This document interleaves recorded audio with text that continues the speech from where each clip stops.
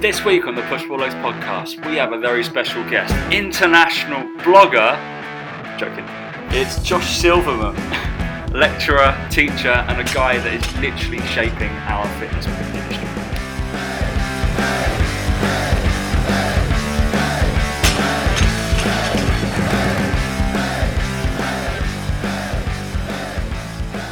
Three, two, one. I've got the right day today, Dan.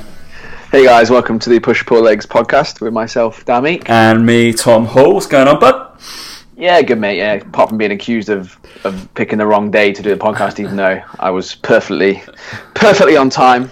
I was on time. I thought we were getting 2 shows done in 1 week. I thought we were being ahead of the game, but like we have done previously, but Dan was like, I've got work to do. So that's fine. Some of us always working. We don't clock off and go to our penthouse apartments at 3 p.m. in the afternoon. Fine. Yeah, no. You know? No, I was about to say I thought I was with the guest, but I wasn't. No, I will be tomorrow. It's fine. But we have a guest on today. I am lucky enough to work with him, and Dan is enough to work. Exactly. Dan is lucky enough to have met him once when he didn't even talk to him. Apparently, just going, yeah. And that is Josh Silverman. What's going on, bud? How's it going? You alright? Oh well, bud. Thanks for joining us on this Wednesday evening. That's alright. Correction, work for me. Work for you, yeah. I know Rob Beale was actually there, but yeah, I did think that, Tom. You were quick to correct me when I said that your boss was coming on. And you were like, so I was like, well, pretty sure he is your boss. So. I know. I think directly I work for his department, so yeah, he is definitely my boss. So it's a factor, yeah. Boss. I'm a consultant. I don't have a boss. Fine. No, definitely my boss right now. And I've got a meeting with him. I had a meeting with him. Not this morning. Yesterday, yeah. And tomorrow, I see too much of him, basically, annoyingly. And we're doing lots of shit, hopefully. Yeah. See, this is how I know that Josh gets paid a fortune, because I would charge a fucking load of money to have to deal with you on a daily basis. Like, it must be 7 figures. Surely. Absolutely, like, not even yeah. 6 I mean, have you seen his new kitchen? Unbelievable. Yeah, it's great. Mate, it's all IKEA. I'm telling you, how apparent it looks rather than how it performs. It'll break within a year. So that's what Tom's all about. You're all about the looks rather than. Oh yeah, nothing about substance, mate. That's Tom down to a T. Right. So I think without further ado, guys, we need to actually introduce who Josh is. I mean, there's a little bit of obviously we know each other from previous. So Josh, who the hell are you? Yeah, so as mentioned, I'm Josh. I'm basically the head of education at Third Space, the group. So I head up mainly now education for PTs. That might go into some other fields, I guess. So I'm in charge of how they progress through the training tiers, let's say, as well as how they're educated throughout the next couple of years.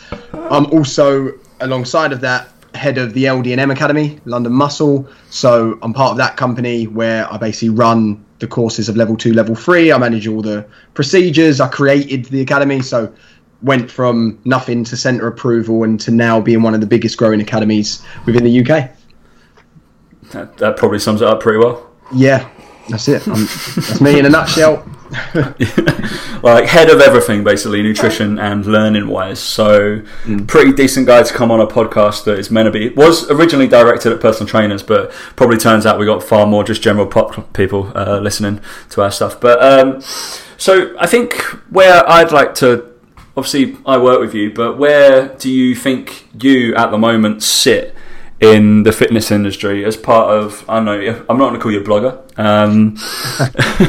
but as in like, obviously there's trainers, there's like influencers, there's, I don't know, people trying to make a difference. Where do you kind of see yourself? I see myself really behind the scenes trying to, I guess, make a platform for PTs to then increase their profession, or should we say uplift the profession in a sense. So I've got no desire to be known within the industry that much, to be honest. What I want to do is try and create personal training to be a profession, because you guys probably know this as well. You'll sit down with people and PTs and they say, I don't want to be in the industry for longer than 5 years, or people think it's a summer job, or they think, only students get this job, they stay for 2 years and then go. I want to basically, with the help of Third Space and what we're doing with that, is make the first sort of profession of PTs, as in progression, good pay, a good platform to be known and to start writing and delving into other stuff as well. So yeah, I'd say I sit behind the scenes and be in the silent brain or the silent pioneer, I guess. I would, yeah, massively concur with that. Like, before you came on board with Third Space, obviously myself and Luke Worthington, who also works for Josh now with me, were doing some stuff, but we knew of you, but you were never one to shout about what you were doing. I think that was what was the biggest thing when you came in. And also, Josh is great. When he presents, he will always say we. I know, I pointed this out to him about 3 weeks ago, and it's never I've done this, it's always we've done this, and accompanies everybody in a team, which I was like, that's a great way of putting it, because you're never going to be a dick to anybody. I don't think anybody that's going to dislike you. I reckon that's going to change now. That 100%. Yeah. I think as well, there's a couple of facets on it. One was I've worked for companies before, and within the fitness industry, where I've built up things and they've taken it as theirs and always said, oh, this is ours or mine, when I've been sitting in the background thinking, what do you mean what you did? No, it was what we did together. I mean, shock that people in the fitness industry stabbing you in the back, but yeah. And then on the other side of it as well, whatever I create in Third Space or anywhere, that's going to outlast, well, hopefully that's going to outlast me or outlast anyone. So it's not really mine. I've facilitated it, and there's no way, shape or form that any project you've done just on your own, you haven't sat in a room and gone, I'm going to create this. You've taken inspiration from everywhere, whether that's just in the company, whether that's through meetings. It's not mine. It's ours, and it has to be driven by everyone. It can't be that one person, otherwise it dies with that one person in my eyes. That's all. Yeah, I think that's pretty good. I think that's a pretty good way of, like, you said before about personal training being a profession, and it's one thing that when I first joined the Third Space, they were quite hot on and quite big on, which was huge. When I first did it, I wanted it to be a career rather than just a hobby or whatever people see it as. Is that I think as a personal training department or as a unit, I think that we used to do it all the time. Is you're constantly learning off each other and you're constantly evolving together. And I think that, like you said, as a we, is that the client's experience is actually a product of everyone that works together. So how well the PTs get on together on the gym floor, how well they share equipment, how well they share space, how welcoming they are to everyone that joins the gym. And it's kind of going off a bit of a tangent here, but it's that whole we thing is really important for personal trainers to understand, that yes, you're a personal trainer and you have your own individual clients, but actually the better you make the experience for every single client in that gym, the better the gym runs, the better the gym works, the more likely you're going to be to get an increase in pay or to get increased bonuses or whatever, because it's just a more successful gym rather than an individual. Definitely, and I think the culture being built now, and I think I can mention names anyway, but my boss and ultimately Tom's boss, who's Rob, he puts it quite well. He's worked for different places, and he'll kind of say, look, I've been at high performance places that don't really focus on quality too much, and I think that we kind of atmosphere focuses a lot on quality. So our PTs at Third Space, shall we say, and Tom will know this, they don't just get rewarded, let's say, on sessions, how many sessions they do in a month. That's obviously part of it because they need to build a business, but it's also the quality of the sessions. So they'll go up in pay scale, let's say, for how many hours they're doing, but only if, once we've audited them in education, that they're implementing what we've taught them in a good way and they've got a justification around it. It's not just going on a course for a course sake. We're actually checking the quality of their work, and I think that's coming from high up as well. So from Rob, who's the fitness director, from the MDs, from the CEO even, they care a lot about the quality, and I think that ultimately will drive member experience, will then ultimately drive performance, will then ultimately drive someone's career. So it's all part of it in my eyes, and a company that don't see that is not really a company you should be working for. But yeah, no, 100%. If I think like where we've moved away from, especially I don't think any of us have experienced the rental model of the market, where it's just kind of like go in, and from obviously my point of view, it's like they're not really caring whether you're going to pick up clients or not. They're caring whether they get your rent. It's like, all right, are you level 3? Cool, I can insure you. That's fine. Let's put it in.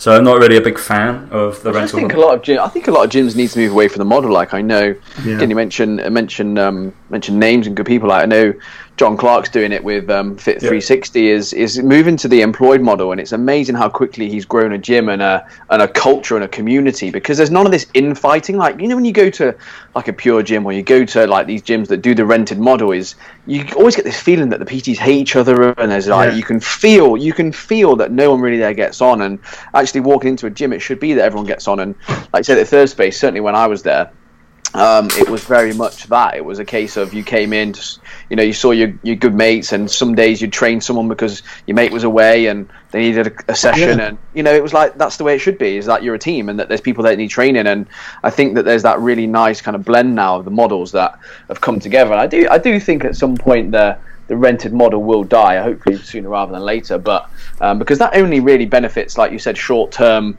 building up a client base, getting rich. But then it's like, well, okay, you know, you're on decent money because you're only paying a little bit of rent in the gym, you've got a full client list, but actually where do you go from there? Because your time's full, you're charging what you charge, what do you do, you know? Whereas the model that you guys are kind of implementing, it allows that progression. The HMRC are coming out with some changes anyway. I know that they're reforming our industry quite big, so they're actually going to have to. If one place, for instance, is your sole earnings, you can no longer be self-employed. You have to be employed. So that's going to hopefully rattle some cages, which is quite good. But yeah.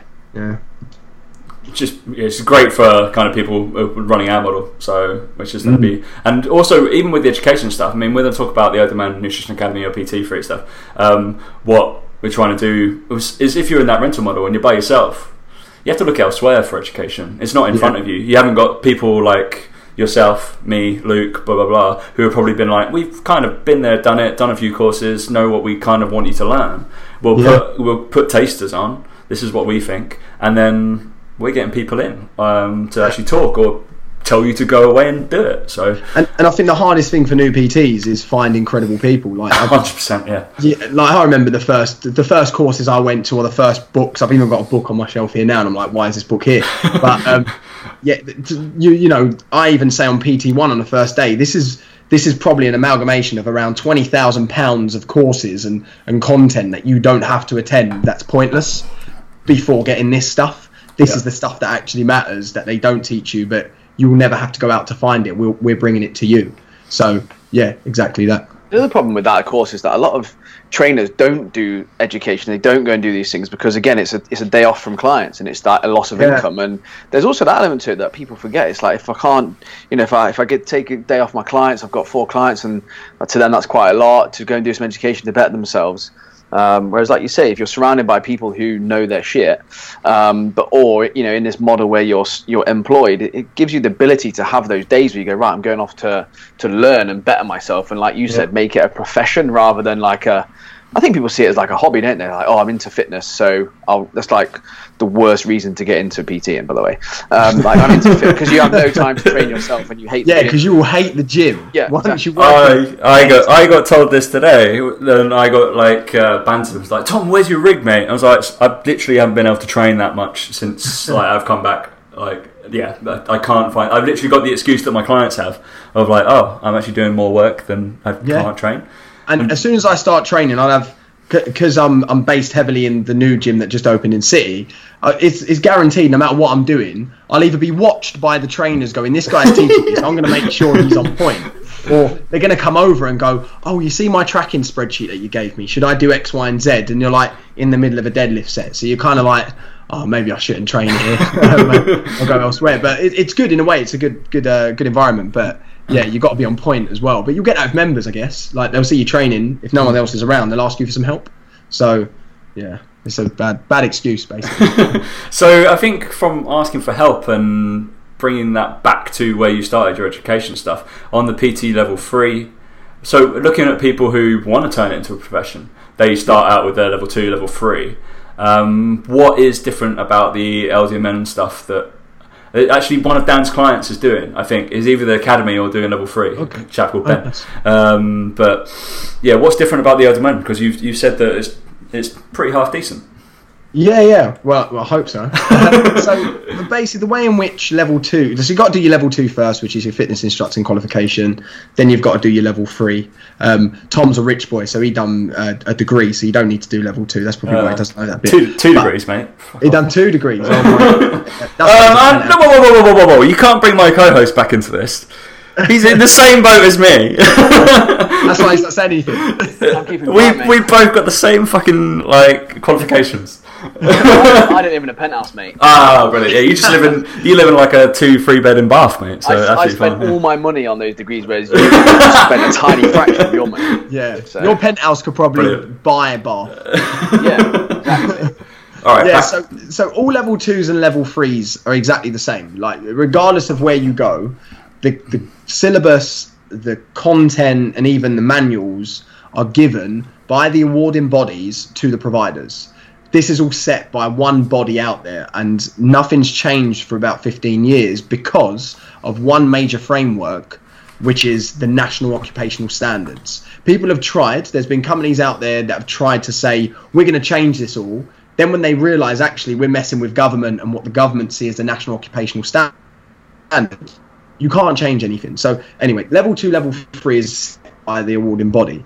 But what we do is we add in a lot of extra content. So it's classed as enrichment.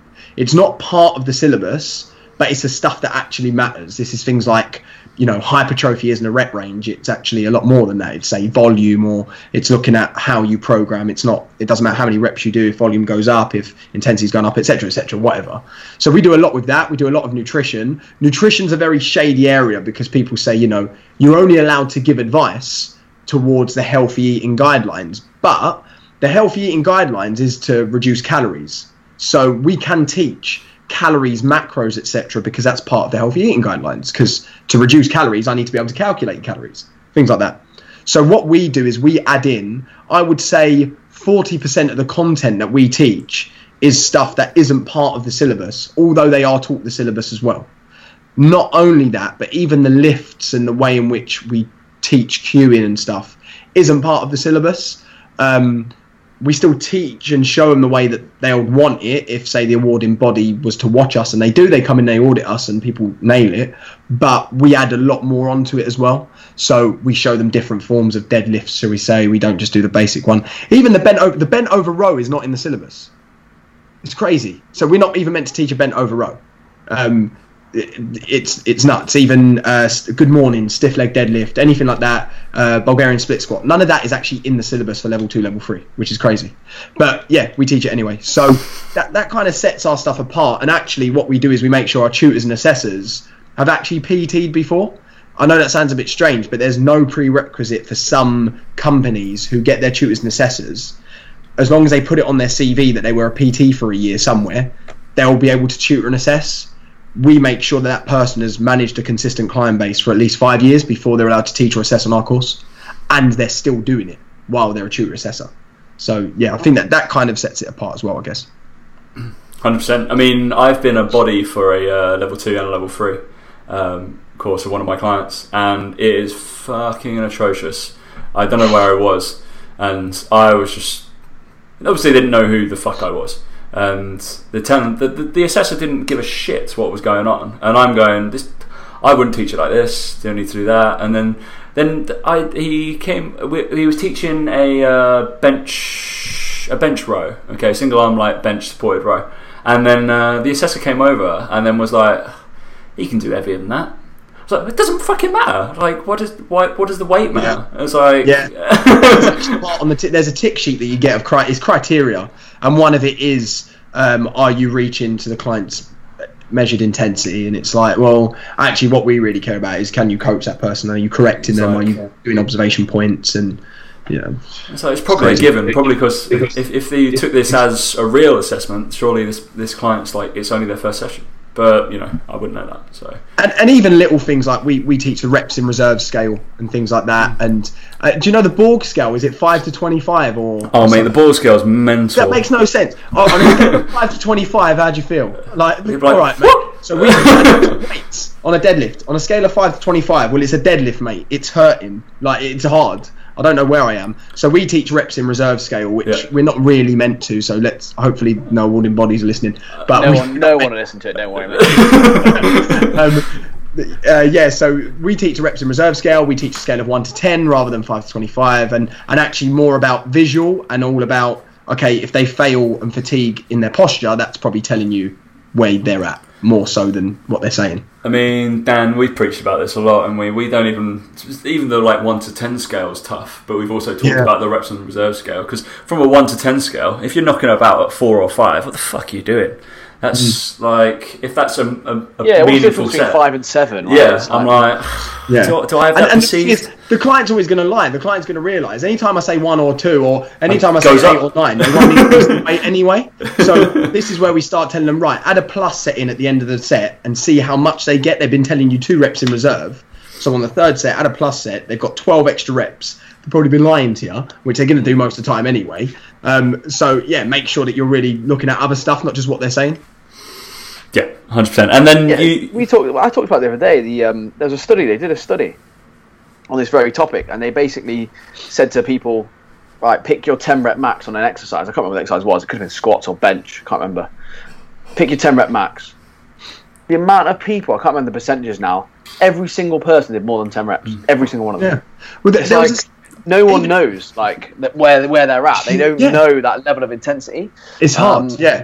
And I mean, even deliberately lying, there's been studies done even on dietitians where dietitians know the consequences or the issues when it comes to lying in a study and not being, having integrity when it comes to what data they're giving. So they're measuring via food diary, and on the way in to go get measured and give in their food diary, they're leaving out a plate of, it's like fruit, donuts, sweets or whatever. Every dietitian on the way up, because they was on a calorie controlled diet, picked something up, but none of them put it on their diary, not one of them. And even when they was interrogated saying, this don't add up, have you missed something off your diary? No. 3 times it took interrogation for them to admit and come clean. And that's heavily invested people into a study that understands the issues or the consequences of doing that, and they still lied.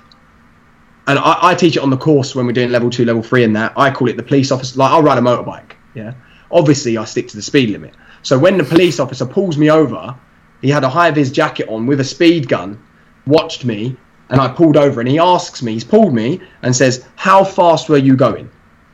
Obviously, I was doing the speed limit. That's why you pulled me. So I'm going to go 30 miles an hour. No, go up. All right, 40. No. So even then, when it's you've been caught, you're still going to lie. It's human nature to get out of it, right? So. Yep. Every client we've ever had, lying just food diary wise, it's just like, that's kind of forgiven. So bring that back into, what do you teach through the Nutrition Academy? Is that affiliated with the level 3, or is that just something off the back of? Yeah, so nutrition's again a bit of a weird one.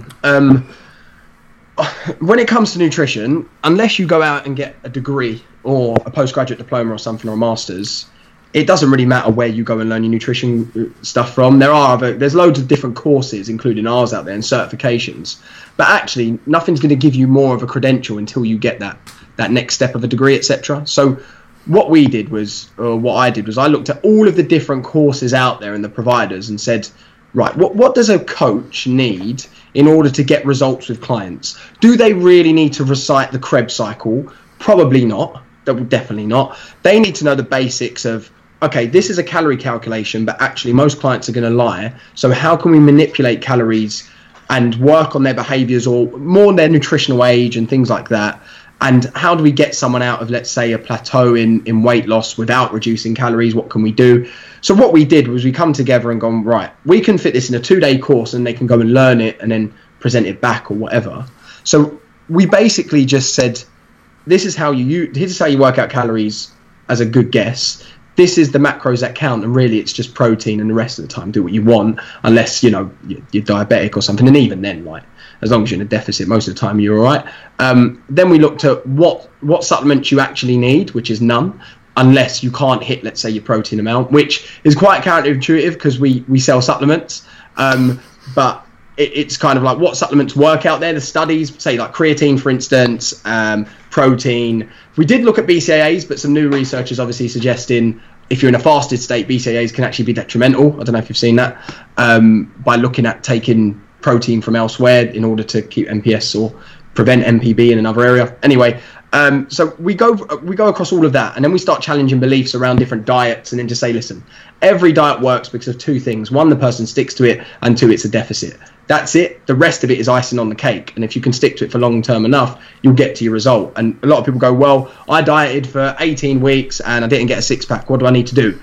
Diet longer. Like, just carry on. You've just not dieted enough. That's all it is. It's been a year. Yeah, carry on. Do you know what I mean? It's things like that. So what we then did was we went to a company called Financial Fitness and said, look, we can't get this accredited with the AFN because I haven't got a PhD because I'm not boring. So what can you do that kind of sets us apart? And they said, right, we'll come and see your first course. So they come, their underwriters came and sat it, and they loved it. And they were like, actually, you're staying in your lane. You're not going into, hormones and insulin fairy and stuff like that. So we'll underwrite this and say whatever information you give to these guys, we will insure them against it because we know you're being fine. Like you're doing common sense stuff.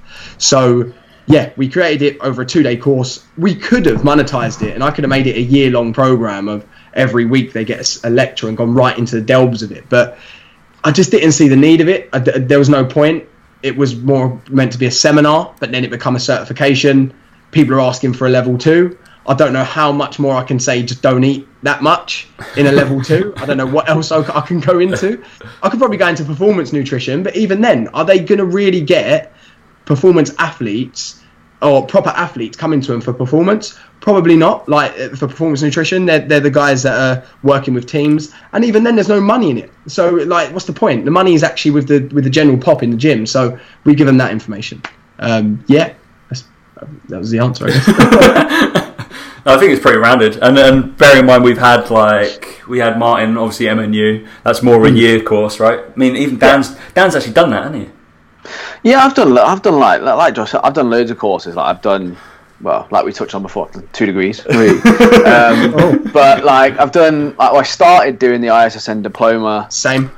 With Laurent Bannock. I've done MNU, and they're great. Don't get me wrong. Like the quality of the content, amazing. I never actually finished the ISSN diploma. I probably could still do it if I really wanted to, but again, it's a time thing. And actually, it was so in depth and so scientific and really kind of at that level that I would never use that as kind of detail with the clients that I work with. And I think, like you touched on, really, when it boils down to nutrition, it is calories, like you said, bit of protein obviously is important, and then it's what they can adhere to. But not only, people talk about adherence as if it's like picking the right diet for someone, like, oh, can they stick to low carb or low fat or whatever it might be. But actually, it's more for me, and I think people need to understand with their clients, especially as PTs as well, is it's actually what your clients tell you about. It's just making sure they don't lie to you. It's not about whether they can adhere to a diet, it's whether they can adhere to it and tell you the truth.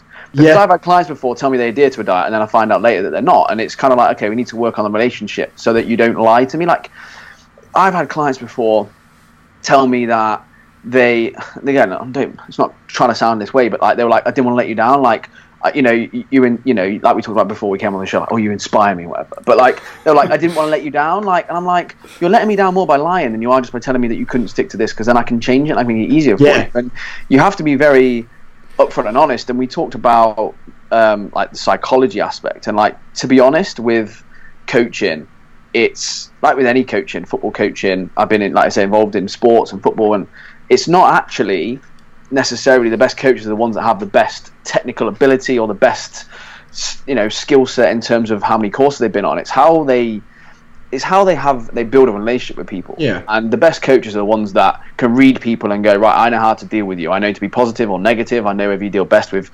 feedback this way, written, verbal, whatever it is. And it's about understanding your client, not necessarily whether they prefer low carb or low fat. It doesn't really matter. It's about what they're going to tell you that they've been doing so that you can make the right decisions. And I think a lot of PTs need to understand that. Is that you can, all the courses in the world, you can learn all the different deadlift variations in the world. If your client's lying to you, you're fucked. Literally fucked. There's no point. There's literally no point. Because the results they're going to get, basically, you think they're getting results from the 2 hours they spend in your gym in a week. No, it's the other, can't even do the quick maths on it, but 23 hours of the day, 166 of the week, right, that they're going to tell you about. It's like, that's making more. Yeah, I didn't learn maths on my day. It's like that's more important than those 2 hours. But yet PTs are so obsessed with making sure that their client is so amazed by their ability in those 2 hours that they forget that actually you need to be inspiring them, if you want to use that word, but you need to be making sure that they respect you enough to stick to what you're asking them to do outside of the gym. And I think that's why when I was at the Third Space, a lot of my clients I felt got better results than some of the other trainers' clients, was because I would tell them, this is fucking pointless unless you're sticking to these rough amount of calories, or unless you're thinking somewhat about your week. Because I said 2 sessions in here a week is pointless if you're going home and sitting on the sofa and eating Ben and Jerry's. It's pointless. You may as well not come. And PTs are scared to tell their clients that because they think they're going to walk out the door and never come back. But actually, they respect you more, and they actually turn up more, and they give you better sessions. They're more honest with you. They tell you if they've been out drinking the night before. They tell you if they've fucked up their diet, because they respect you, because you respect them, and you've told them the truth, which is these 2 sessions a week are going to do fuck all unless you actually sort your life out around it, which is going to be getting off a tube stop earlier and walking into work. It's going to be going for a walk at the weekends. It's going to be eating protein. It's going to be, do you know what? You can't eat fucking chocolate every day. Like, they're the things that people will respect you for. And I just think that for me, as far as academies go, I'm sure you cover all those aspects because you've been PT, and like you said, the tutors and assessors have been PT, so they know this. It's not about whether the person can do a perfect one hand on a bench dumbbell row, right? It's about how well they respect you to keep coming back. So that they're going to keep getting results. And I think a lot of PTs that we see on lovely fucking Instagram, but it's like it's all about them, and it's like it's all about what skills they've got or what courses they've been on, and it's like, actually it's more about how you can get that person to believe what you say and actually follow it through so that they get results. Yeah, and I mean we teach this sort of stuff both at the Third Space, at PT1 and even PT2, as well as the old NEM nutrition stuff, and we call it the trip or fall mentality. It's like, look, if your client trips, that's normal, that's human. If they fall, as in, they muck up a bit, if they fall and go right down the rabbit hole, that's probably your fault rather than the client's fault, because what they've actually done is gone into a guilt mentality and gone, oh my god, my trainer's going to be so harsh on me now because I've overdone my calories a bit, and now that means that I've mucked it all up. That's probably the trainer's fault. And we teach about things like, calories are not just a daily thing. We can just take it away over the next few days, for instance, and actually adherence is as much a daily thing as it is a full diet thing. The person could value on that day, like their physique and what their goal is. So for instance, for me, I go away next week to Dubai. However, yesterday was my wedding anniversary, and there's no way I'm going to be valuing my body composition over my wedding anniversary meal and start mucking around macros on my wedding anniversary meal. Absolutely not. Because I'm not an idiot. So you just don't want it enough, mate. You just don't want it enough. Hey, I'm not a lion. I'm a sheep. Yeah, you're not a lion, mate. Yeah, I've not got a lion tattoo. But and that's normal. Like that's to teach the client. That's normal. However, I just know that my goalpost has moved. I just know I'm not going to be maybe as in shape unless I reduce my calories over the next days. But that's fine because I'm all right with that. That was a trip. If I fell, I would have started Binion's day tomorrow, next day, and actually look worse in the long run. But yeah, and PT2, which is the second module on Third Space, is literally all about the art of coaching, behaviours, values, etc. I think that's the thing. Is like I remember one of my clients. The second, she I think the first time I met her, she was like, "Oh yeah, I can't. I know I shouldn't be drinking, all this sort of stuff." And I think I said to her, I was like, "No, you can drink." I was like, "You just think about what you're doing." Kind of thing, and it was like straight away from that point you can almost see in her face she was like, okay, you're the trainer for me, like kind of thing, because she loves to drink. But you can drink, just don't be an arsehole. It was more like a case of you can have 2 glasses of champagne probably a day if you really want to. And I was like, if that's for you is more important than eating food, like healthy food throughout the day, and you don't want carbs in any of your meals, go for it or whatever. And but I said to her, it's more a fact that when you get a bit pissed, you eat like a dickhead, or the next day you eat like a fucking world's strongest man, and you shouldn't. They're the things that are cropping up here, not the fact you've had 2 glasses of champagne. And like I say, the second you be real with these people, rather than give them a chicken, rice, and broccoli meal plan, they're like, oh, actually, do you know what? I can do this. This is all right. Whereas most PTs are so full on, and like we said, if you're not grinding, doing fasted cardio, you're not. It's not worth even doing anything. It's like, of course not. People don't understand sometimes who they're talking to. So just explaining that, like you say, getting the respect that way. by talking to her like a human and going, right, well, this is important to you. Like, I knew to her that she was never going to give up drinking. It was never going to happen. And also, she might be borderline alcoholic, but... And the gym and training should enhance life. It shouldn't be the other way around, where you've got to adjust your life around your gym and training, really, unless you're an athlete. You know, like, it should just complement what you're doing outside. It shouldn't prevent you from doing anything, unless you're, like, killing yourself and doing stuff. Yeah, but, unless you... Yeah. It's very rare that anybody's going to be overtraining. Also, I'd love to be a fly on the wall, Dan, for you having the I'm not mad, I'm disappointed talk with a client. I'm not mad, I'm just disappointed. From Daddy Dan. I was like, that'd be amazing. I don't really do that. I kind of just tend to have two like. You got two modes. It's either you're doing really well, everything's great, or you're a fucking disgrace. It's kind of one or the other, really. You kind of get with me. But yeah, I genuinely think though, like a lot of my clients would say, I suppose, like. Obviously, on social media and stuff, you can be a certain way, and I think that a lot of clients do see the more, I suppose, sensitive side of you, because it's quite personal. It's quite a personal thing. It's just one-on-one. You're chatting about someone's life. You're trying to change their life in a certain way, and I think there can be a perception sometimes that in fitness it's all a bit extreme, and it's not really. Oh mate, no. It's not really like that. Like we found out that boring fucking doesn't sell. Hence why, like, I'm just like, no, just keep it simple. It's like, we can't market that, Tom. Can you do something that nobody's ever seen before? No. Yeah, no, can you do a single leg RDL into snatch, please? It's like, I could. It will look a fucking mess. Yeah. But, yeah. Well, because your hips are fucked. Yeah, to be honest. So bring on... got a lat on your leg. Well, we'll get to that, mate. Fucking hell. So... I think from that perspective, as a person who I think is shaping a lot of careers now, I mean, you just said you've got 400 odd people that come through that the coaches coaching or whatever, LDMN. So you're starting to shape careers of what they should be learning. What, say, after LDMN and say whatever, what should they be going on to learn now? I'm not strictly talking nutrition. You got business, you got training. Those are the 3 avenues in my perspective, or psychology. 4 avenues, but I think psychology and business kind of rhyme together quite well. What avenues and what do you think's best to go down? Is there anything that you've done over the last 10 years? Yeah, I mean, so I was on one of the first PN courses that came into the UK, yeah. And then I followed that, and I loved it. And then Dr. John Berardi, who's the owner of Precision Nutrition, went down the psychology route, and I was like, oh, he's so airy-fairy. And then I realised it's all about behaviour and psychology, and if you know that, and if you know how to talk to people, you know how to coach people, just like we've been saying, I would say that's probably more important than anything else. Just understanding people and getting experience of where people are in their life. So my 2 things would be for any new trainer always is get on the gym floor and go and just talk and interact with people. Don't try and sell. Don't be like, what do they, like an imposter or try and sell them stuff all the time. But then go and learn around behaviours and psychology, and then after that go and get a good footing into things like exercise progressions, regressions and movement, and understand human movement. Say the biomechanics side of things, mainly for injury prevention, but also for performance. I would say that everything that you need to learn as the first 5 years of a PT probably doesn't even need to be from a course. There are some staple books out there that will do everything for you. One of them is Mike Boyle, Functional Fitness. That will probably get you where you need to be for that side of things. Another one, Eric Helms, which are the nutritional and training pyramids. They're cool. And then maybe, I forgot the author's name, but there's motivational interviewing in nutrition.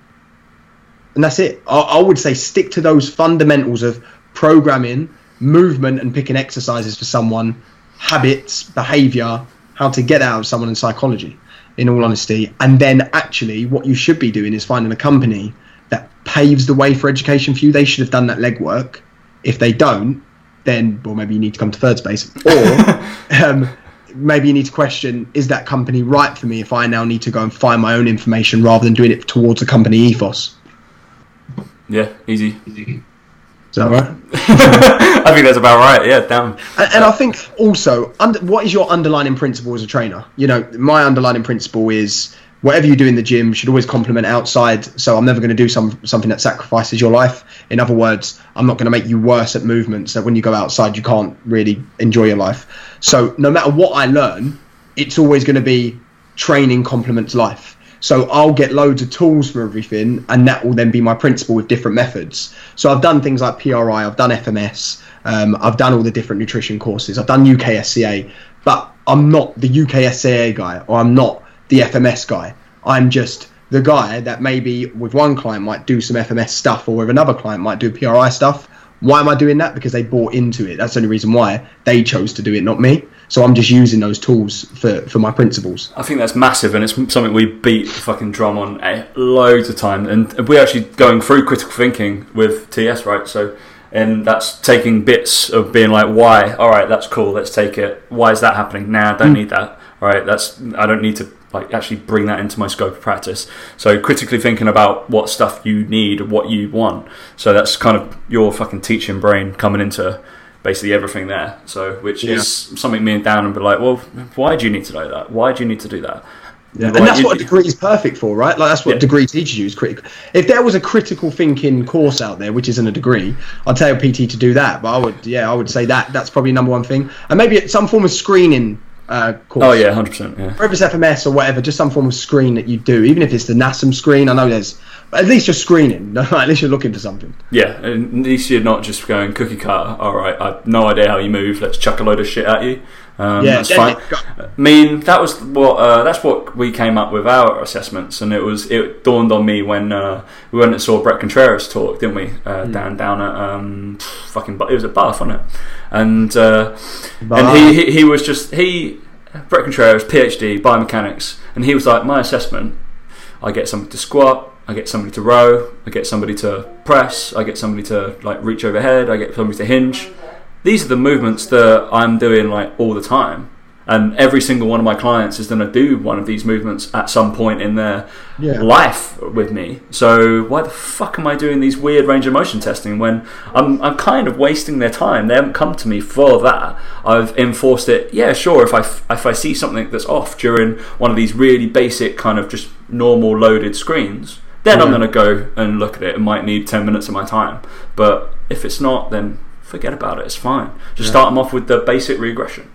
Definitely. And I think one thing that needs to stop, which is doing my nut in the industry, and it's evidence-based guys, where something will come up, someone will say something like, oh, where's the study on that? Even if I sent you the study, you would probably not know how to actually dissect it properly, because that study was done on like Italian military veterans who are now 92 years old and have been heavily paid. Are you a 92-year-old military veteran with software that then sorts out the statistical analysis or statistical differences when I start taking means and when people go, is there a study? No, there's no study. It's like, shut up. Shut up.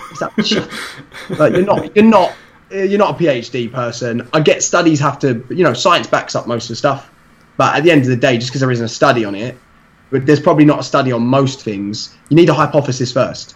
This is what people start to forget sometimes. Yeah. Best one the other day was on Instagram. I said that it was a while ago now. I think I said, I suggested that someone could do 18 sets of work on their shoulders over the course of the week. Oh yeah, some kid was like, you got a reference to that, mate? This kid was like, oh, that's way too much fucking volume for shoulders. The actual evidence shows it's about 12, and I was like, it's not that far away from 12. What? And then I was like, so they do a press, they do a raise, they do a rear raise twice a week. I was like, that's too much volume. And he literally would stop, and I was just like, mate, you need to start going into the gym and start lifting. And again, you go on his profile, he's a 20-year-old kid, skinny runner. I'm not fucking big, but I'm a bit older. I'm training enough people to go, no, people can do 18 sets on shoulders a week, mate. I'm not a moron. Yes, they could just do 12 and probably progress a little bit, but what's the extra 6 going to be? They're going to fucking die. They're not going to not recover from that. And I'm sure you're not doing just over 18 sets of overhead press in one session. That's what he thought. That's genuinely what he thought. And again, I was like, it shows how stupid you are. You think the shoulder is just a press. You know what? This is where my biggest philosophy comes in, and that is, don't argue with idiots, because people watching won't be able to tell the difference. Like, I've stopped now. I'm just like, whatever. That's fine. That's the thing is no matter how big the audience or the following they've got, they are still idiots. And it's just that whole thing of, I'm the same now. Like, I've stopped posting as much on Instagram at the moment, and I'm going to start posting a little bit more in a couple of weeks, because sorting loads of shit out with branding stuff. But the reason for that as well has been, actually, I was just starting to post stuff, and I was like, why am I posting this? I'm posting this just because I feel like I should be. And like, I know it's right, and I'm trying to help people, but then you get all these fucking comments from dickheads who haven't got a clue. And it just gets really annoying. It is annoying. And I know people always say, oh, just ignore it, don't worry about it, but it does get annoying. It's like, I'd rather not have to deal with this shit. Sometimes you have to, like, say, throw a cat among the pigeons to kind of make people sit up and realise. But and the problem with the PT world is people are so afraid, I think, of saying something like, it's actually really simple, it's not that complex, because they feel that then people are going to go, oh, I don't need a PT, I'll just do it myself then. And actually what they don't understand is, you just don't understand that they still need you there as accountability, and like we talked about the psychology and the behavioural aspect and all that sort of stuff, and the confidence of having someone there to check their form. But PTs seem to want to make things so complex that people feel that they need them. And that's not a great way to start a relationship with someone, to go, you need me. It's like, no, I just compliment you, I help you. Exactly. I'll guide you. I'm your consultant. Like, something I say on the PT course quite regularly is, like, anyone can go in a gym and move around weight, but I kind of use it as a thing saying, look, imagine anyone can cook food, right? So anyone can put a load of stuff in a pan and let it cook, and you'll eat it and not die. But to make it taste good and to actually make it a meal, that's when the art of it comes in, and that's what you need to learn usually as a chef. But anyone can cook. So I say that as PTs. Anyone can go in and train, and as a newbie, they'll probably get some results. But when it comes down to fine-tuning the body or moving better in those aspects, that's when the art of it comes in. So, idiots. Which moves on to, basically, with the people that are idiots, right? And this strictly usually comes online. There's not as many, because people won't take it to your face. But, Josh, you've been through one-to-one training, online training, and now teaching. What do you say is best? What would you not do again? Which one's harder? Which one did you most enjoy? I love teaching. The actual the classroom is my stage. I love talking. So teaching I really enjoy. I get a kick out of it. I like seeing people's eureka moments in their mind when they go, I get it. That's what I teach for, I think. But one-to-one, I still do some one-to-one now, even at Third Space. I'm an elite PT. I don't know if anyone's told me that. I'm an elite PT. I wonder if I came back tomorrow, would I be an elite PT? Does that count? Tier 1, mate. You need to go Tier 1. You'd have to be in front of a board, and unfortunately, you've got 24 months planned. Don't worry. Both me and Josh sit on that accreditation bit, so it's fine. Yeah. No bias. I know. We're like the UKSCA. You never get through on the first hit. We're only allowed a certain amount as well. So sorry, mate. We're full. But, one-to-one I like. I've done some online coaching, and actually it depends. If you've got a client that really, I think it depends on the personality of the client. If I've got a client that really likes numbers and they're always hitting numbers, and that's what we're programming for, I like doing that that sort of thing online. But I don't really like online. I don't really do it anymore. I just find it, actually, it's a lot harder. It's not easy. It's a lot harder. It's very isolated. It's very lonely, in my opinion. And one-to-one can become quite draining. I wouldn't do it full time anymore, just because I plan so much, and I'm so in the detail of things. Probably why I became a teacher. I'm so in the detail of things that actually I start overcomplicating it. So I actually start doing less time on clients and more time in the evening on programming. But I'll always do some one-to-one, and I think I'll always do teaching. But teaching's probably my favourite. It's interesting because we kind of got three aspects here. Obviously, I do more one-to-one, more into the teaching side over the last kind of like 2 years. And Dan, you've done one-to-one, and now you've done obviously you've done workshops and seminars over the last couple of years as well, but heavily online. I've heard there's a gym company in London that want to get me in as a. Oh really? Wow. I've heard as a tier 1 trainer. No.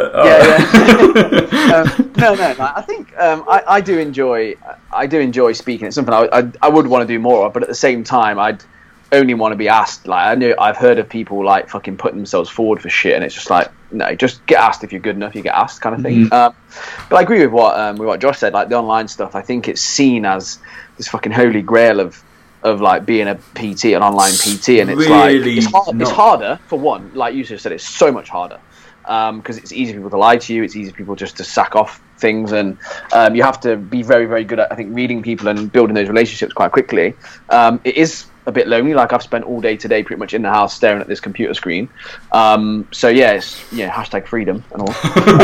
And literally spent I've been out for a walk maybe for 20 minutes because I literally realised I hadn't left the chair. But yeah, like you said, being a in-person PT as well. Like I was up at 5 o'clock every single morning, and kind of wasted a lot of time because of the gap in the middle of the day, and got to the weekend, I was absolutely fucking knackered and didn't really do much. So it's kind of like, I think, finding that next thing that you want to do. So obviously Tom's got the thing he wants to go into teaching, and enabling him to be able to kind of keep his hand in with both. That's something that I think for me, where I want to take things is always have the online stuff, but gradually over time, it will be that I'll have a few less clients, and it will be that I'll do other things and hopefully do workshops and stuff. And I'm not going to do a fucking online academy or anything. I think that's been and gone now. I think if you're good at that by now, you've kind of developed it and it's done. It seemed to be like the thing to do 3 years ago, I think, was do an online teaching thing.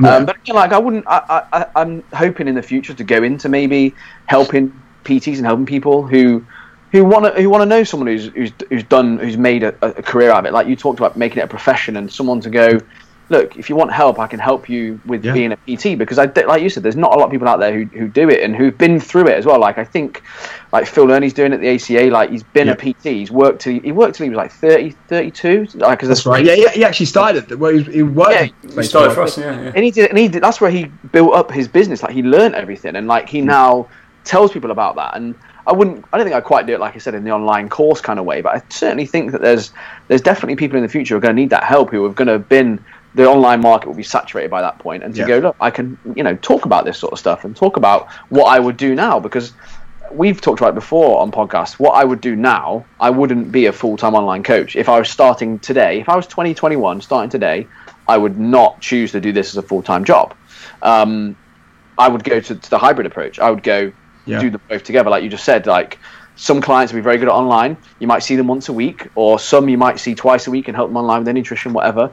That is the best way of doing it, because you're going to get results. You literally can't not get results. And I think that the quicker in-person PTs incorporate that into their service, they will get quicker results, quicker transformations. They'll get more clients, and they'll be in demand, because you're getting the best of both worlds. I don't know what my clients are doing in the gym. I don't know if their form's perfect, if they're pushing the right intensity. And likewise, when you're doing a one-to-one, you don't know if your client's stuffing their face with pork pies. It's like, you don't know, and you haven't given them that help because it's not within your not what your remit, but what you're paid to do. You're not paid to do. Yeah. Whereas if your client said, look, I'll pay you for 2 sessions a week plus an extra session a week as a monthly fee to help you for the time it takes to ring me up and speak to me and give me an update and go through calories and food choices and how to do a food shop and what your kitchen looks like, so it's, you don't, like, say, stuff your face full of pork pies. Like, that is the model that I think will take off. It will. If you get that right and you're very, very good at it and you've got the right personality for it, you can go very, very far. But I don't think doing one or the other is the way to go anymore. I think no, and I think there'll be a full circle soon, in my prediction, that actually online will now be turned back round to actually face-to-face with a bit of online. Balance. This is what it is about, really. Yeah, it will. I think because the online world is so saturated now, the people who aren't making any money from it, and the people that have been to a six-figure guru, wasted their money and realised it's not as easy as that, they will now go back to doing what they first did, which is one-to-one PT, and there will be less and less online PTs.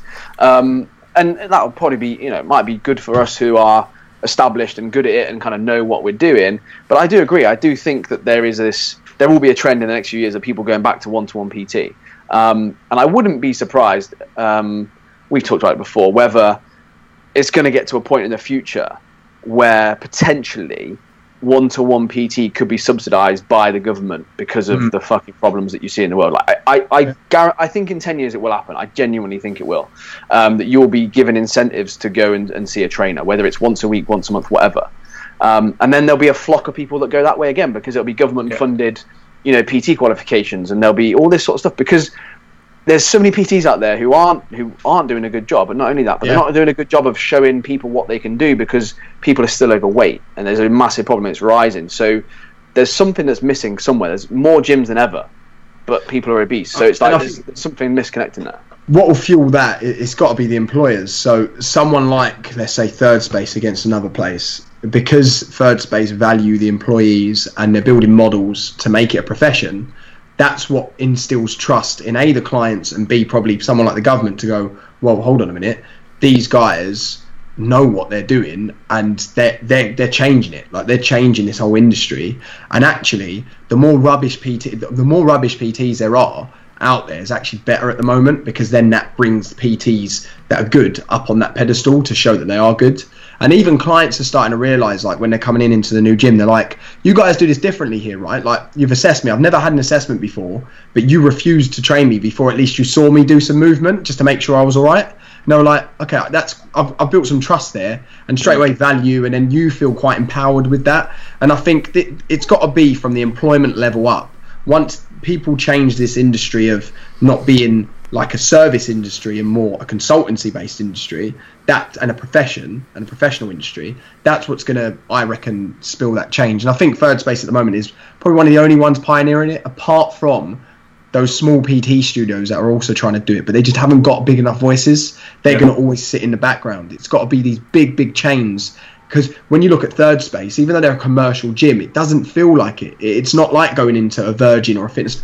There's something different. It feels it feels corporate / commercial / private / exclusive. But it's a weird place, and they're killing it. They're going to kill it if they continue at this pace. But yeah. I think as well, you have to start doing that in London. Like, I think again, like all these smaller commercial places that are outside of London, they're the ones that they'll be the next phase. You know, after that, phase B, phase C, whatever it is. But it's got to be start. It's going to start in London. It's going to start in that place. And like you say, Third Space. Remember when I was there, they built up so many good commercial relationships as well. That all these businesses, if they have, you know, on their staff, you know, 20% of people who are obese on their staff, and they're taking sick days, and the government start looking at it, and they'll soon realise if they pay for their gym membership and give them 2 hours a day to go to the gym, they'll soon realise that they have less sick days, they're more productive, they feel better about themselves, they're more confident, less stressed, they sleep better, they work better. It's not going to take a genius to work it out, and I think that's where companies in London will boom with that, and it will then become part of a bigger national thing. I think we are talking 10, 20 years, but it will at some point turn. It has to, because otherwise people won't be able to fit through doors soon. You know, it's like it's gonna have to come into the national interest at some point. And I think when people realise that there's gyms out there that do that, rather than just you know, and they've started doing it. Like Vitality Health Insurance started giving away free Apple Watches. Then they started to get people to be more active, and smart thing to do. They know the £300 cost of an Apple Watch means that they're going to actually save money. Like, they're not. Exactly. And soon businesses are going to realise that. They're going to go, hang on a minute, £120 a month membership for a gym. It's worthwhile doing this, definitely. And actually telling their employees, you actually need to go. Like, you've got 2 hours off now. I don't want you to go home. You can't. You're going to the gym. Like, almost I can take them down there on a lead or something. Like, but I just think in general that there's going to be this thing where it's going to be like, this is good for your productivity. This is good for you. This is good for stress. This is good for whatever. Even if it's a Pilates class, it doesn't even have to be resistance training or cardio. It just literally go away from work, go do some yoga, something. And I think it will happen. I'd like to see that. I PT'd in a big bank. I don't know if I can say it, but big bank. And they actually gave anyone that was a gym member, gave them an extra half an hour for lunch. If you weren't a gym member, you didn't get an extra half an hour, and it was on their pass. And actually, if they didn't take, because they clocked it on their passes, if they didn't take that extra half an hour, the HR team would actually call them up and say, is everything all right? How do you feel? Like, is someone putting pressure on you? Go home now, or go take that half an hour now. Like, they'd make them do it and shut computers down and stuff. So, yeah, it was cool. It was a good environment that way. I don't know if they still do it, but yeah. That sounds cool. Alright guys, I've chucked in a little break here as it's a pretty long episode, so it's a good time to pause or save it for the drive home, or just plough right through, because right now we're going to talk about our views on all the Alan Aragon story. I mean, speaking from, I think Dan, you've touched on this. I'm going to move this conversation through a little bit, because I realise you went through on a kind of big scale, and this is talking about big stuff. And we've got to touch on it on a week like it has been in the health and fitness industry. Is the accusations that have been flying around this week about a chap that all three of us have seen talk, Mr. Alan Aragon. And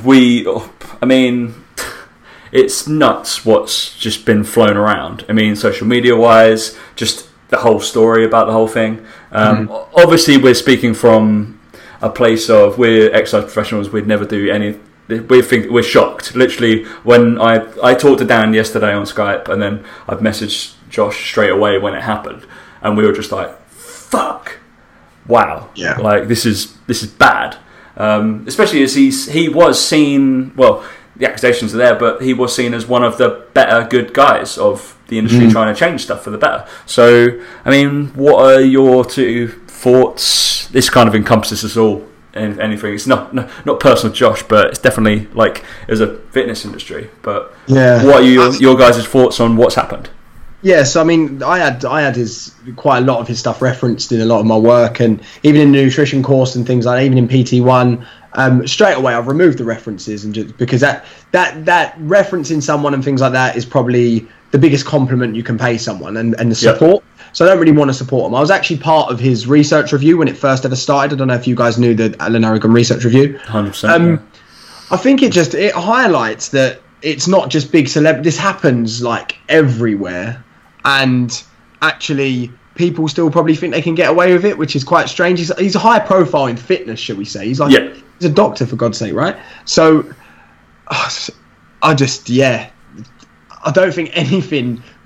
A, we can never understand why, but B, it's a hard one because you never want to give an opinion, because what you don't want to do is jump on a bandwagon to increase your kind of following, or people to go, well done, you've said something against it.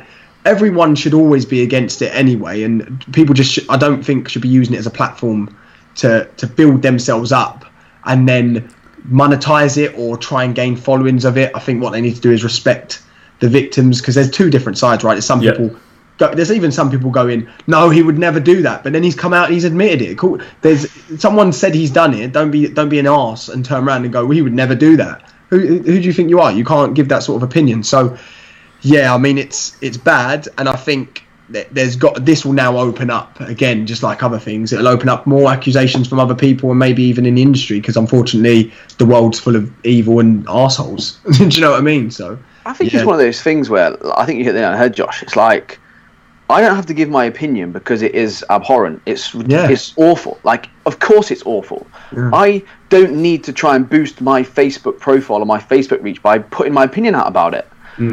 Like, of course it is. Like, why would you think anything other than that? And the thing that's really got me about this is people giving their opinion to try and get likes and comments on Facebook or Instagram. It's like, honestly, I just think stay out of it. Like, who cares what I think about the situation? Because I tell you what, anyone who knows me will know that I think that is this awful behaviour, and it can never be condoned. And I would never now support any of his work, and I'd never pay. I've subscribed to it. Used to subscribe to it years ago. Yeah, same. And I would never resubscribe and never support his work. I want my money back. But that, but that kind of goes without saying. And I just think I've noticed that if people have worked with him and they've had colleagues or they've supported his work publicly or whatever, then say that look, it's really bad, and you know, all that sort of stuff, whatever you. And actually, you probably need to mention something that actually, But if you're just in the industry and you just know of him, just leave it. Like just leave it. Like, it is awful. Of course it is. And again, I don't think that by not saying anything you're supporting it. I think by not saying anything, it's obvious and it's clear that you don't support that behaviour. You don't have to. If every single person had to come out every time something had happened and said, you know, like with Harvey Weinstein, everyone give their opinion on it. It's like, no, like, it's awful. You don't have to tell the world it's awful. If people agree the opposite way and they think it's not awful, they probably need to tell their opinion because they're the ones that are fucking weird. But, like, I don't understand this necessity to try and boost your own, like, just for likes. Like, seriously? Is that what you're trying to do? Seriously? So in the LDNM group, I put a small thing up when it was being discussed, just to tell them, look, you're going to find references in our work and stuff, but just let you know, we are taking steps to remove them out. And that was it. That was as far as the conversation went. People just went, oh my God, I can't believe it. And that wasn't a public thing. That was just to the guys that have got references in their slide decks. And, you know, if you really want to support it and you want to support being against it, go and donate to a charity that work against this sort of thing. That's showing your support. But you don't be saying, oh my God, I donated. Well, you've done that. That's the wrong way to go around it. Go and support them by doing that and being that person that helps that charity by supporting other people, but do that silently and have a bit of decorum with it. Like, that's the thing that annoys. That's the thing that really annoys me. Is it's the whole, like, just again, like, go and support then a sexual harassment charity and do it off your own back and don't tell anyone. Just be a good human being and go and do that. Interesting, because I sat there and read all the comments through the posts that the girl that bless her, that wrote all the story and came out on it. So I read all that, and then I went on her page. Her page it's Cybabe, right? Is the person that's right, yeah. And she also withheld. She was like, no, I don't need to do this on my big status. I haven't gone on all my social media. This is just my personal one.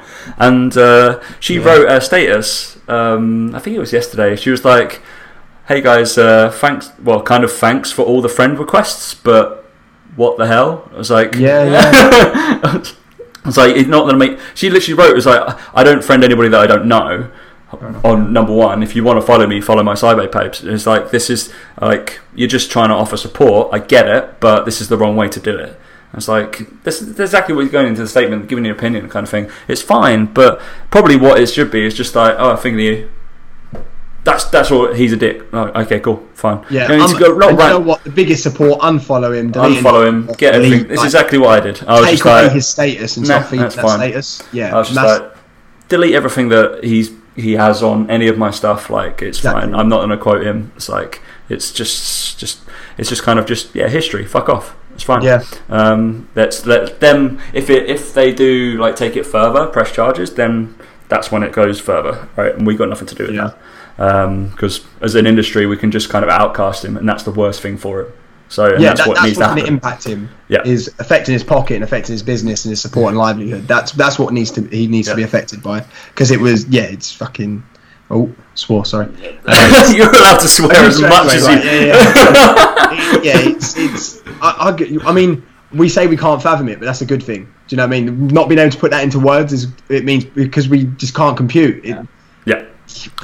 I think I think that's going to be like fucking 10 cents on it, and that's all we're going to say. Like, basically, it doesn't need more of our podcast fucking taken up because we got a nice guest on, right? So, which we need to move on to Josh's crazy shit, and that's literally what I've written in my notes because on a personal level, I know Josh, and he's told me about some of the stuff that has happened like throughout his fitness industry and fitness life career, and I was just like, fuck, I'm a boring shit. Like, I've and probably I could have told you that before you said it.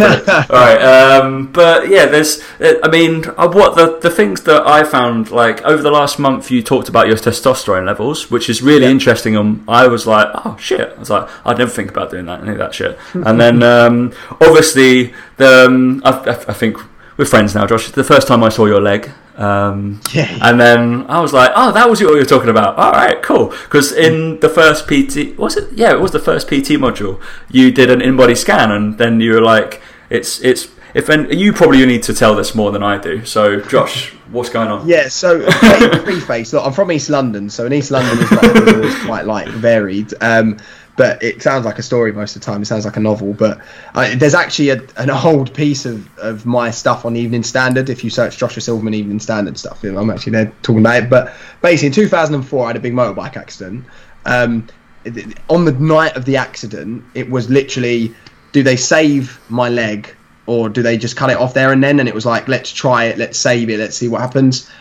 So what they basically had to do was they had to cut the dead muscle away from my leg, which they have such a big hole that they had to do a muscle transplant from my back and put into my leg. At the same time, I also needed an external fixator, which is all that framework to go over it, and my leg needed to be horizontal, for around a year and a half. I also had to have a blood fusion because I lost so much blood at the time, and my liver started poisoning me, so I had to have a blood fusion and stuff like that. So in total, I was in hospital for a massive stint of 3 months, went out, come back in. So in total, all in all, 6 months with about 20 operations. Hourly was over 60 hours of operations within that time. Anyway, luckily, a lot of that's a blur to me. But yeah, what they did was take the muscle, my lat muscle from my back, from my left-hand side, which was the whole muscle. So they didn't leave anything in there. That's how big the hole was. They put it in the lower right portion of my leg. They fixated my ankle. I've now got no more movement in my ankle. I haven't had it since 2004. It's 14 years. And they also took skin grafts, etc., and also put it on my leg and had an external fixator. I was in a wheelchair for about a year. I was then on crutches for about 3 years. I still walk with a limp because I'm a gangster. No, because I've got no movement in the ankle. I've got osteoarthritis in the knee and in the ankle. I've got hip issues as well. And I get some nerve damage and nerve pain. But in amongst all that, other stuff started to happen as well. So I got addicted to tramadol and morphine. I was like a fiend, like a crack fiend on it, because anytime they needed to move me from a bed, or because of bed sores and things, and I was getting cleaned in my bed for 3 months, every time I was moved, they just press the button of morphine, even if I didn't want it. They're like, yeah, we'll press it, there you go. And I'm like, I really don't want this, I'm fine. And in the end, I started getting cold sweats for it. They put me on tramadol, which is actually quite a big prescription drug that people are getting addicted to at the moment. It's quite big in the press. And I was on a repeat prescription, and no one, anytime I went into the chemist every day to get these hard drugs, basically, this is some people class it worse as crack and heroin, but these hard drugs, no one would question it. I'd get loads and loads. So got addicted to that. Because of that and the loss of control of my life, I started to suffer with anorexia. So I went down that pathway. I came away from that. Then, obviously, no shit, I started suffering from depression and post-traumatic stress disorder. So that all happened. All of that stress and all of those different things, somewhere around the line, my hormones mucked up and changed. I don't mean Poliquin hormones. I mean... Mate, I'm about to say, some Rhodiola rosea will sort that out. I can get you it, mate. I can get you it online. Don't worry. So, yeah, somewhere down that line, something obviously happened and my body took a big stress. And the hormone that really mucked up was testosterone. So I've got a low amount of free testosterone, but not only that, I've got a very high amount of sex-binding globulin hormone, which sounds like a party, which actually does the opposite. So it means that I can't access the amount of testosterone I have access to. So in all of that, I have about 1.0 access of free testosterone, 1.0, which is like a 92-year-old. So I went on to trying testosterone replacement therapy. At first it was good, then I just didn't like it, like the to's and fro's. I put on a crap ton of weight, which good weight and bad weight, because I just started eating, my appetite went up. My PBs were amazing. My lifts in gym, I just became a lad, basically. And then I came off of it, and I was like, do you know what? This isn't me. I don't like it. I'm fine being slim. I don't like the fact I've got no biceps, but I don't care that much for it. So I'm all right. And actually, the biggest thing that's led to my teaching is, even with all of this, even with everything that's happened, if I restrict my calories, I still lose weight. That was probably my biggest lesson, that it doesn't matter. And I don't need to down apple cider vinegar every day, or I don't need to have a crap ton of coconut oil for me to lose weight. I just need to not eat as much, even with all those issues. So, yeah, that was my issue. So I've still got my lat on the bottom of my leg. I was meant to go before I started this job for some cosmetic surgery to shave it down, because it's quite a big lump. But because it's not seen as an emergency and I'm not important enough, they cancelled it. So I might have to wait a couple more years before that happens. So yeah, and I still ride a motorbike, obviously. and of course, the worst thing of all is that you now work with Tom. So it's only got worse since then. Yeah, so my life is absolute low. A dip. You've hit the rock bottom now. Yeah. That's crazy. Like I think to go through all that, I think it puts.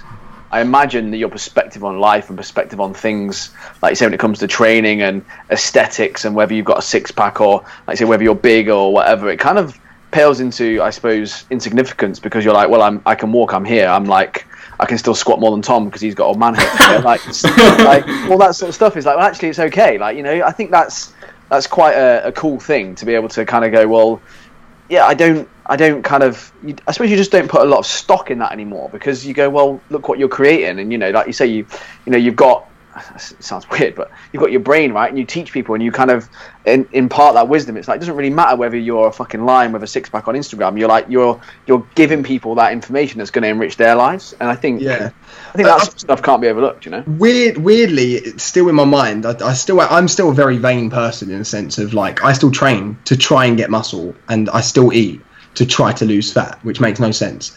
But I am, and I will always keep a low level of body fat, because there is always going to be that one prick on a course when I stand up and talk about hypertrophy, go, but you ain't got no muscles.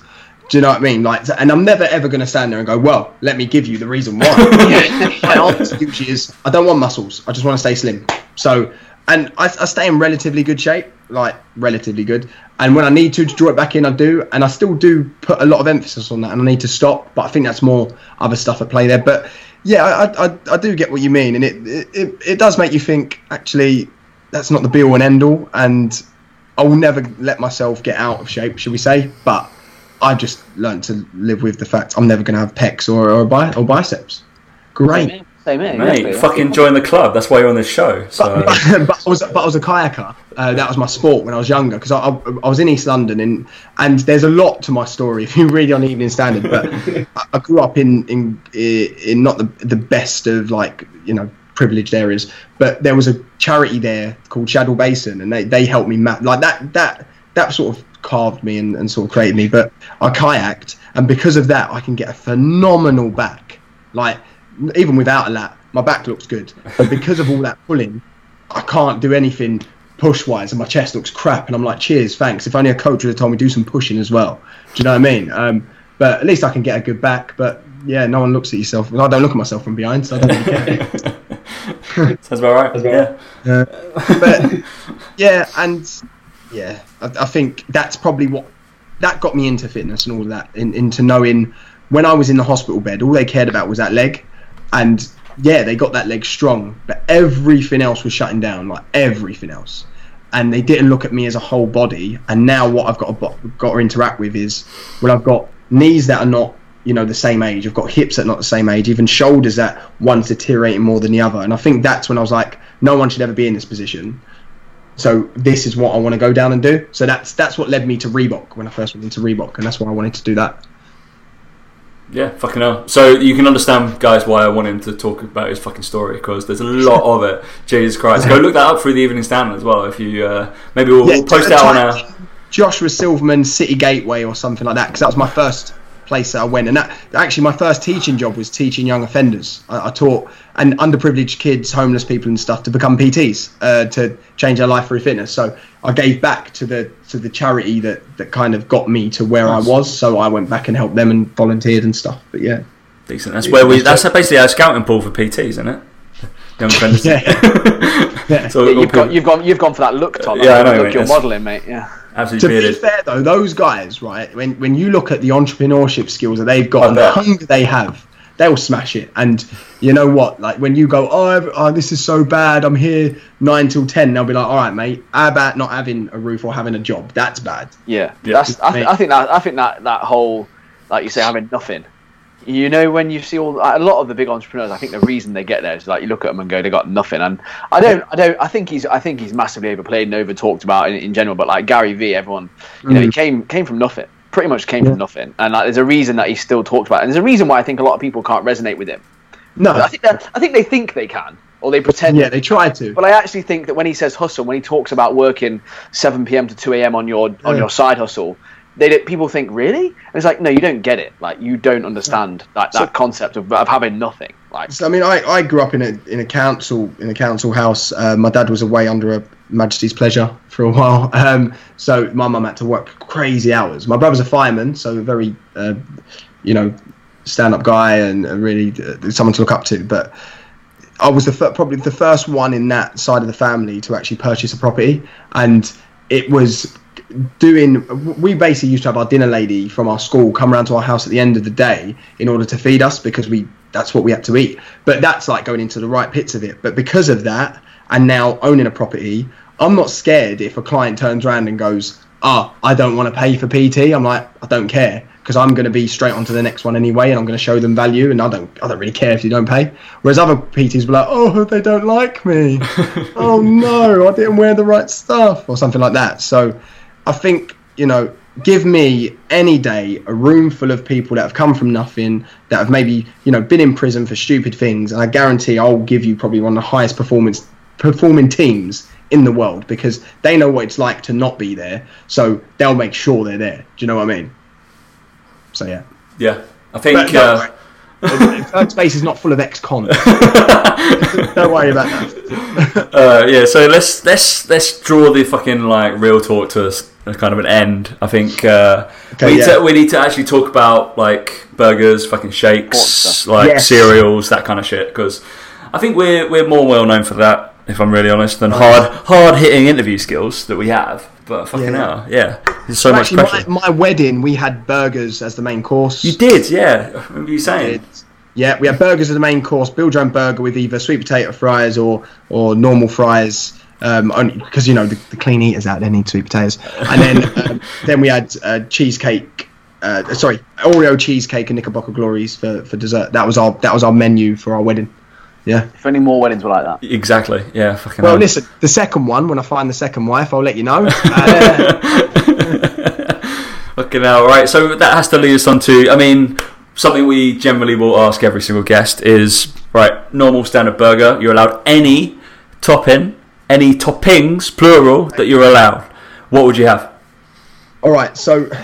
Do you look at bun as well? Because buns. Oh yeah. We mean like we'll go into what Ross Edgley went into, and then you realise what bun choice can be. Oh really? Okay. Yeah. Wow. So, I mean, brioche. Most good burgers start with a brioche bun. However, I am partial to a sesame seed now and then if the inside, so as in like the toppings and the meat is right. So Five Guys, for instance, or even if you've ever had In-N-Out Burger in LA, oh my god, like, yeah, mate. So when we went on our honeymoon, we done a big burger sort of tour thing. But anyway, so I think, this is a hard one. I'll go with a sesame seed bun on the basis that in my burger I'm going to have a medium rare patty. Within that, I would probably, if I get the perfect burger, I'd go with some form of cheese fritter. So I mean deep fried cheese, but it's got to be something quite aged or mature. So it's maybe got to be a cheddar because otherwise it will lose its flavour. Within that, jalapenos, mustard, the basics of ketchup. Bacon has got to be. You got to have bacon, really. Yeah, you got to have bacon. I need to come out of something else outlandish, but I'm quite simple with burgers, really, usually. Maybe because I'm having a jalapeno, some form of chili relish.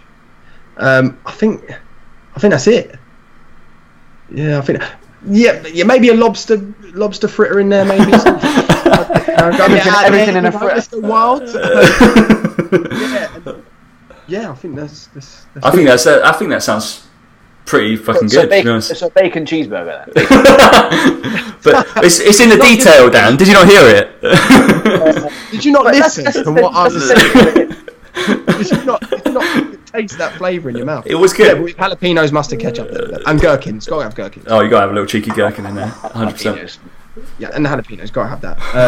Yeah, so that's basic. But the fries, the chips, I still can't get over. And I like rosemary chips and all that. Honest Burger do it right. Patty and bun do it right. That's great. But I don't think you can match Cajun Five Guys. I just can't. I just don't think you can. I mean, we fall on the fucking Five Guys train massively, Dan, and we've taken abuse from it. I mean, Five Guys burgers are still great. And for a fast food burger, I mean, they're still, even for normal burgers, for me, still up there. Like, I quite like Dirty Burger, but the problem with Dirty Burger is that it is what it says, and that is dirty. See, I don't. I had it like about 3 or 4 weeks ago, and I was just like, I'm so disappointed after it. It was the only one around, and so I was just like, it's just not as good. It should be, considering I'm thinking it should be good, and then it never lives up. I am on that day I'm coming to London on the 15th of September. I am in Shoreditch, so Black Bear. So we're going to go Black Bear. I've heard about Black Bear. I've never been. I've heard. I don't know. Is it? I have. Tom's been telling me everything about it, and I have. Tom likes it. Yeah, so that's good enough for me. I'm there. So obviously, dip and flip though. I quite like the gravy thing. I'm cool. into that. I'm about that. Yeah. I'll be about on that one. I quite like that idea of the dip and flip. Decent. I mean, that's an education meeting, mate. So with the burger, you said fries, shake. Yeah. What kind of shake are you having? I'm really sorry, but I don't go for milkshakes. Oh, you! Wow. I tell you why. I've never got enough calories. Yeah, I know. And I don't have enough calories. To a root beer float. But if I go for a shake, it's usually an Oreo type shake. I mean, yeah. Or peanut butter. Vanilla, absolutely not. Don't be an idiot. If I go for a protein shake, which we don't do at a burger bar, it's going to be strawberries. But yeah, I think a chocolatey Oreo cookie. Peanut butter. Yeah, I'll give you a root beer float, to be fair, because that's decent. That's all right. That's a decent choice. It's got ice cream in it. Well, I love the taste of medicine. What can I say? Me in the hospital. Just absolutely on it. Or I even go for Diet Coke floats when I'm really poor on macros, to be fair, just to get something. But I don't really go for milkshakes anymore. I'd prefer just to get a side or extra chips. I just don't see the point in spending that many calories on a drink that I'm only going to get stomach issues from anyway, from eating all that food and then piling in even more fat. Like, my stomach just doesn't tolerate it. Yeah, but it's so good. Yeah.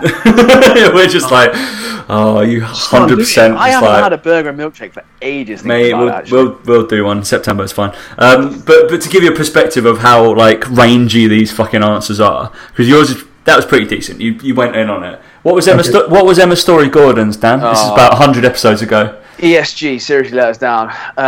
Any topping in the world on anything you want. All she wanted on her burger was gherkins. That's it.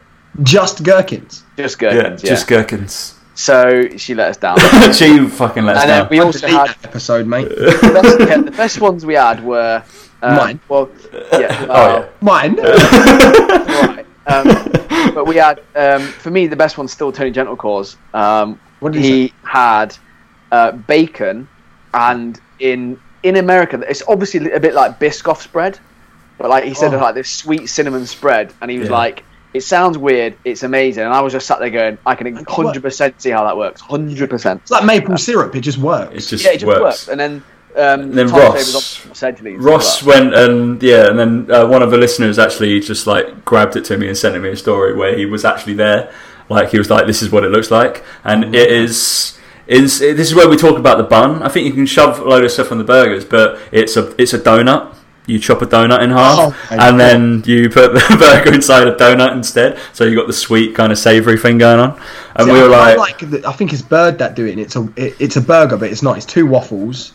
Yeah. Then it's chicken, maple syrup, bacon. It's like that's not a burger. That's amazing.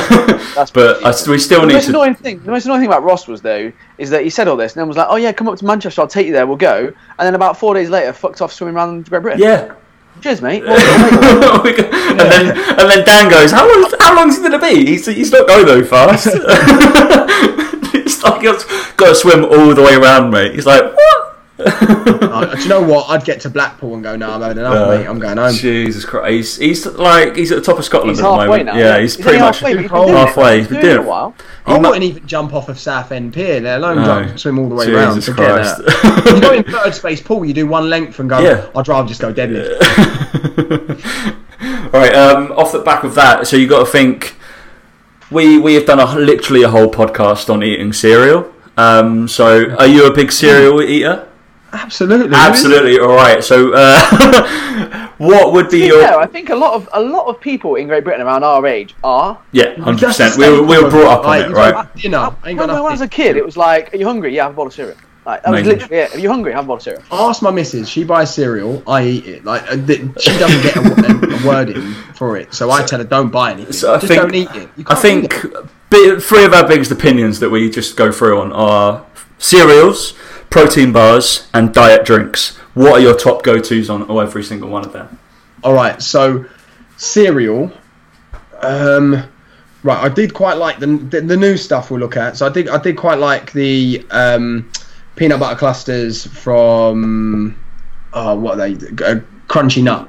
Yeah. But if you go on calories, man, you're getting nothing. Like the 30 grams is like 3 clusters.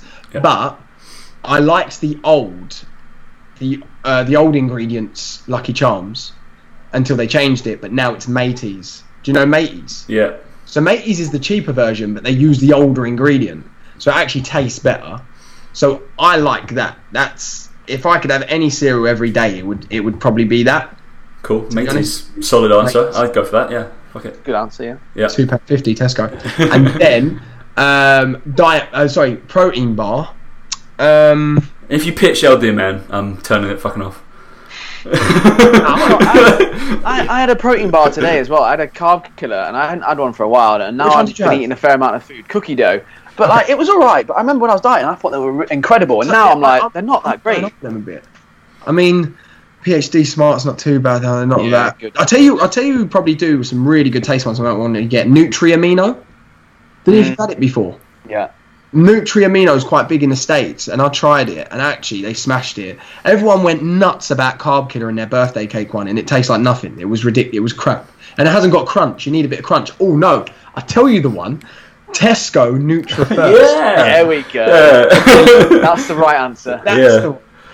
Not the cookie and cream one. That's they've wasted that one. That's ag. It's NutriFirst Vanilla Rebuild. It's like you always take the box to the till and go, look, I've got a box. How many's in the box? 10. And it's like 2 for £2 or whatever. So you're getting 12 for a tenner. Do you know what I mean? Like, so yeah, I'd say that one. And then diet drinks. Diet, I always go Pepsi over Coke because I think it tastes better. What diet drink would I mainly go for at the moment? Either, because I'm posh like this, the M&S Florida Orange diet, but I also do quite like the Iron Brew diet, but it's very gassy. Oh, Iron Brew, fuck off. The extra.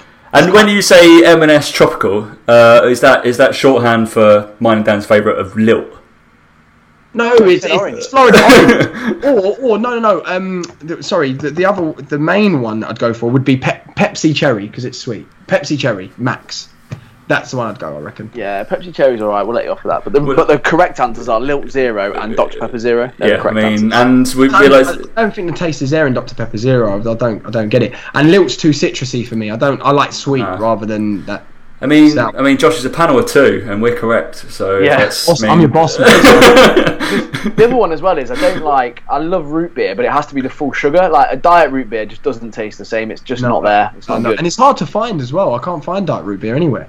It's just expensive from Amazon, isn't it? You have to order it in from the US. And I'm not involved. I'm more of a coffee guy than diet drinks anyway. I'll just drink loads of coffee. Yeah. I think we fit in both those categories. Once it hits past about 2 o'clock, I'm on diet drinks. Pre that, it's just coffee all the way. What about chemicals? Fuck me, I'm gonna die. Jesus Christ, all that aspartame. Yeah, I think we've gone for a solid fucking 90 minutes on this show, so we've done well. I think we've gone over fucking. We're in Tony Gentlecore territory right now. So I'm just so boring, mate. Don't stop, mate. We've got shit tons of content out there. It's amazing. So if anybody wants to actually follow this actual lifestyle blogger, where are you at? Instagram Josh_LDNM. I wouldn't follow me. No, yeah, Josh_LDNM. No, you've got enough followers as it is. Every time one of your mates shouts you out. Yeah, I know, right? He was with me. We were walking down, and then he was like, he got tagged by one of. Who did you get tagged by? So Top Knot. Top Knot, yeah, Top Knot. That's one. Guy with all the cards. Tag out on me, and just something he's never really done properly. He's done it now and then. Just puts me in little posts, but he went, "Oh, go follow this guy." And I think I got something like 4,000 or 5,000 straight away. I was like, "What the hell?" The algorithm just must have matched it well. So yeah, that done all right. So basically now I'm a blogger, and I'm doing adverts for Maybelline and all sorts now. So if you want to pay me for a post, I'll do what you want. Yeah, I'm joking. exactly. Yeah, Josh_LDNM. I'm on Twitter. I never go on it. No point. Just there basically, and otherwise just see me in the street, just don't hit me, just say hello and it'll be alright. Yeah. Basically. I mean, he'll be fucking featured in a lot of my posts over the last few months that we've been working together, and I'm sure it will be heavily featured going forward as well, because Josh has decided to book out my whole fucking October, which is nice. And hopefully soon there'll be a lot more once we've sorted it out, and the big man Rob, once he's sorted everything out in regards to the first base education, I think that will come out more as well. That will now be something that we start shouting about, and hopefully that's where all people will be pushed a bit more, and it'll be like, these are the guys, this is what we do, this is who we are, and known for the right stuff. So yeah, hopefully we'll start shaping the industry. Yeah, watch this space, right? Dan, any news your end? God help the industry. you two fucking shaping it. Oh no, fucking hell. Sorry mate, when's your interview? Tier 1, mate. I'm being in Tier 1, don't forget. Tier 1. I've got to do my internship first. yeah, it's an intern. Yeah, that's good. It's a good idea. Fucking hell, that'd be awful. I'm not having an intern follow me around for a while. That'd be great, but yeah, it'd be a bit weird. I'd be like, client, here's an intern. No one would ask them to follow you. I know, they'd be like, so I'd be like, so this coffee shop's good. So this coffee shop's took me to summer. What was that? That bun on the BAP. On the BAP. What is it? Oh yeah, I took you to a nice Korean place. Yeah, you would make every intern. Every time I go Marylebone now, I need to literally just look down and not go into that restaurant. Oh, it's good. It's good. So yeah, good. on the back. Yeah, it's good. All right, Dan, Biceps Banter. Any news your end? I know a show just came out recently. Yeah, show just came out tonight actually while we were live on air. So who knows? The internet could have blown up I know. by the time we finish this. But yeah, you know where to find on YouTube. Just search Biceps and Banter. But yeah, no, we've got our branding is being finalised this week, which is exciting. We think it's being finalised this week anyway. So over the next week or so, there'll be all that sort of stuff. And then on the 15th of September, we're in London for the Novo Supplements UK launch, which will be good. We are one of the select few invited, which was quite cool. So yeah, we'll be doing a vlog of the day. You know, going to the underground. I'll be doing a video of the doors opening and closing, and then pick up the camera and all that sort of shit. You know. I do now. Yeah, Josh knows. He's a lifestyle vlogger as well. Isn't he? Yeah. lifestyle vlogger, not a blogger. So he writes, and I just pick up the camera. So yeah, I'll be in London on 15th September. So that'll be fun. Other than that, no news is good news from me. Amazing, definitely is. Yeah, and I guess no news from me. So thank you for Josh for fucking coming on to talk to us. And as well. It's good. Cheers, mate. Yeah, thank you. Cheers. And I guess everybody go follow Josh, go watch Dan's YouTube, and you can do whatever else with me. Okay, we will catch you next week.